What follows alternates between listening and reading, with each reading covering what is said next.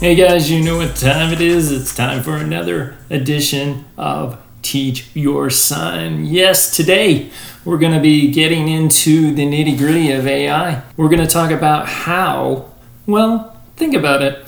This is an opportunity for your son to really do well in the world that's coming up. And how do you prepare him for that?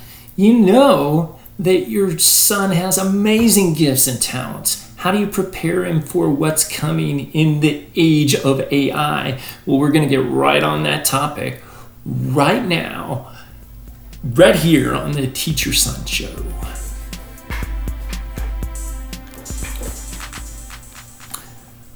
But before we get into that, we want to just say thank you for coming back to the next episode in next season of Teach Your Son. It's been a crazy one with my mom in the hospital and my dad in the nursing home, but we are here, we are live, we're doing it right here. So let's get on with it. Let's talk about our listener question. Our listener question: how do you continually repeat the same things to your autistic son that you do day in, day out, and have it be effective?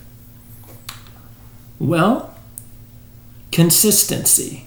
It's all about consistency.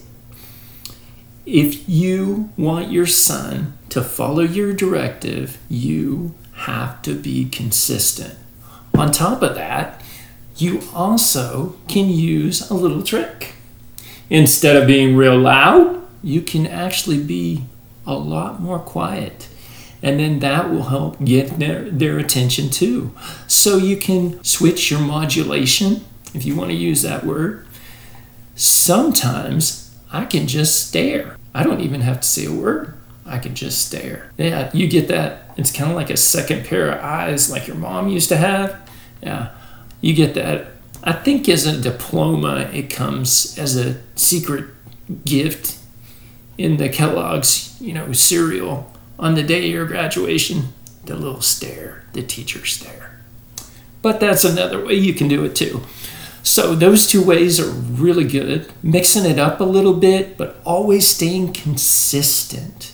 And if something doesn't work, don't be afraid to not do it again, If that's something that you can learn from, I wouldn't call it a mistake. You're learning what works for your son. So that's a great question. If you have another question, of course, you can email teachyourson@gmail.com. That's the address.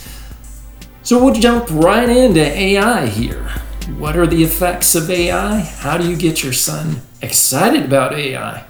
There's so many things right now.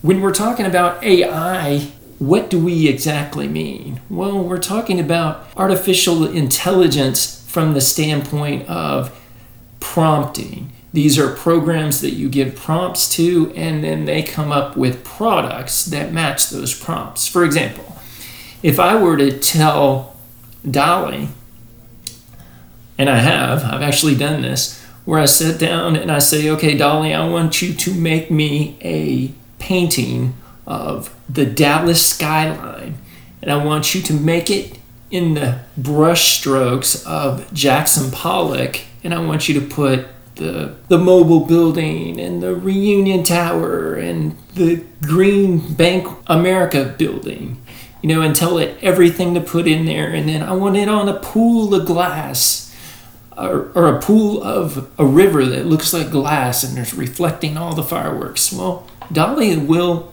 produce that. So this is a wonderful tool for your son, especially if your son is into creativity, like mine happens to be. So this would be great. So how do I go about getting him prepared for this giant step where he's going to be the prompter and going to be able to let go of the control? Well, there's a couple things you can do. First of all, let's look at the ways AI is really revolutionizing the autistic educational world. There was an update on March 24th of 2022, and they were talking about the impact of AI for autistic children. Now, mine is a teenager, mind you, but I could see this happening. One of the things that they talk about is the ability to repeat instructions over and over again without being emotionally invested and show that disappointment when they don't follow directions. So that would be a great, wonderful way that AI could help, especially if you're in a homeschool environment or a teaching environment where you are the teacher. You know, if you've told Johnny to put his feet on the floor for, 50 times, it's going to be hard to come back and say it in a way that's going to be effective if you said it over and over and over, plus you're, killing time with your other students in the classroom. So the AI solution is a great step forward. The other thing it can do is it can present a curriculum that is personalized. So for example, if you have an autistic student and they're more prone to visual stimulation, easy for me to say, then it would actually be drawing out pictures that would help your son or daughter, depending, to follow along with the lesson. So these are great ways in which a curriculum can be personalized and personified. Say they're using DALL-E and they're drawing these elaborate diagrams to keep your son right there on the edge of his seat as far as curiosity and as far as understanding what's being talked about. I mean, this is a great, wonderful tool for AI to be involved in your autistic son's life. However, as exciting as that sounds, you have to realize that you're talking about autism, and autism is a control, right? There's control. They like to have control. So how do you loosen the grips of the control so that they see worth and value in the AI? My expertise in this area as a teacher, well, I didn't know what the heck I was doing. So I just tried some stuff. So as I began to work with AI in my content marketing business, I began to introduce it in small steps.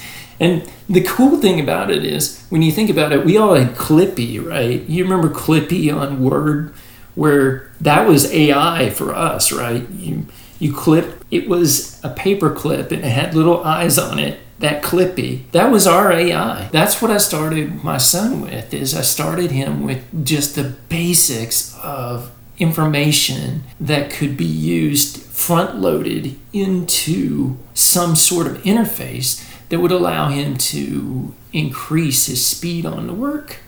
So what I used was just the recorder on the Word program. And you can also use it on Google. But what it does is it gets them acquainted so that they have kind of a stake, right? A personal stake. They start to see that this particular thing, such as a voice recognition machine, can have a great impact on their work and how fast they're able to do it. And of course, if you have an autistic son, you know that most likely they're going to want to be getting through with the work as fast as they can to get to work on what they want to get done. So this is a wonderful way of doing it. So you set them up with basically a tutorial where you show them how to do their work using the voice interface system. And the wonderful thing about it is you can have it reading back the work to them. Now, I will have to tell you that is just a blast to watch your son, especially my son, starting to really connect with these technologies that you didn't have as a kid. And now you have them kind of through your own business, and you're being able to see how the voice and being able to talk things out and everything helps you get faster. Watching him see it gets faster and see himself get faster and start to choose those things, not because you asked him to, but because he had a chance to try his old way and try the new way, and then he chooses your way. Well, that's a great little thumbs up for AI. And it'll make him that much more susceptible for him to choose AI in the future as he starts to loosen the reins and realize that he can actually produce more content, more likable content, more professional content faster by using these prompting devices. Then you're going to begin to see him find his way in the world of tomorrow without grabbing hold to what he knows. And that's exciting. Another thing that you have to think about is doing it in a way, again, where you're modeling for him how to do it. So let's say it's an assignment in history. Okay, and so you're reading out the answer, the question, and then you're rephrasing the answer. And then after you do that, then you go back and you erase what would be distracting and what is like right on. So you give them a chance to go back through and see you come up with this long, elaborate answer and then go back into it and edit it out for the most clear communication of the answer. That just is mind-blowing because there's so many skills that are going on at one time just by doing that. That's what I would say would be a great idea to start them out with AI, is start them out with just getting a chance to see how it can make their work faster and how the prompting can work. And then once you get those two things where they see it's going to be faster and they see that they have complete control, once you have those two items in play, then and only then will you be able to introduce it into their workflow, their actual creative workflow. So you have to do it, you have to model it, you have to show them how to get to the good work by getting rid of the fluff, and then you have to give them the opportunity to choose it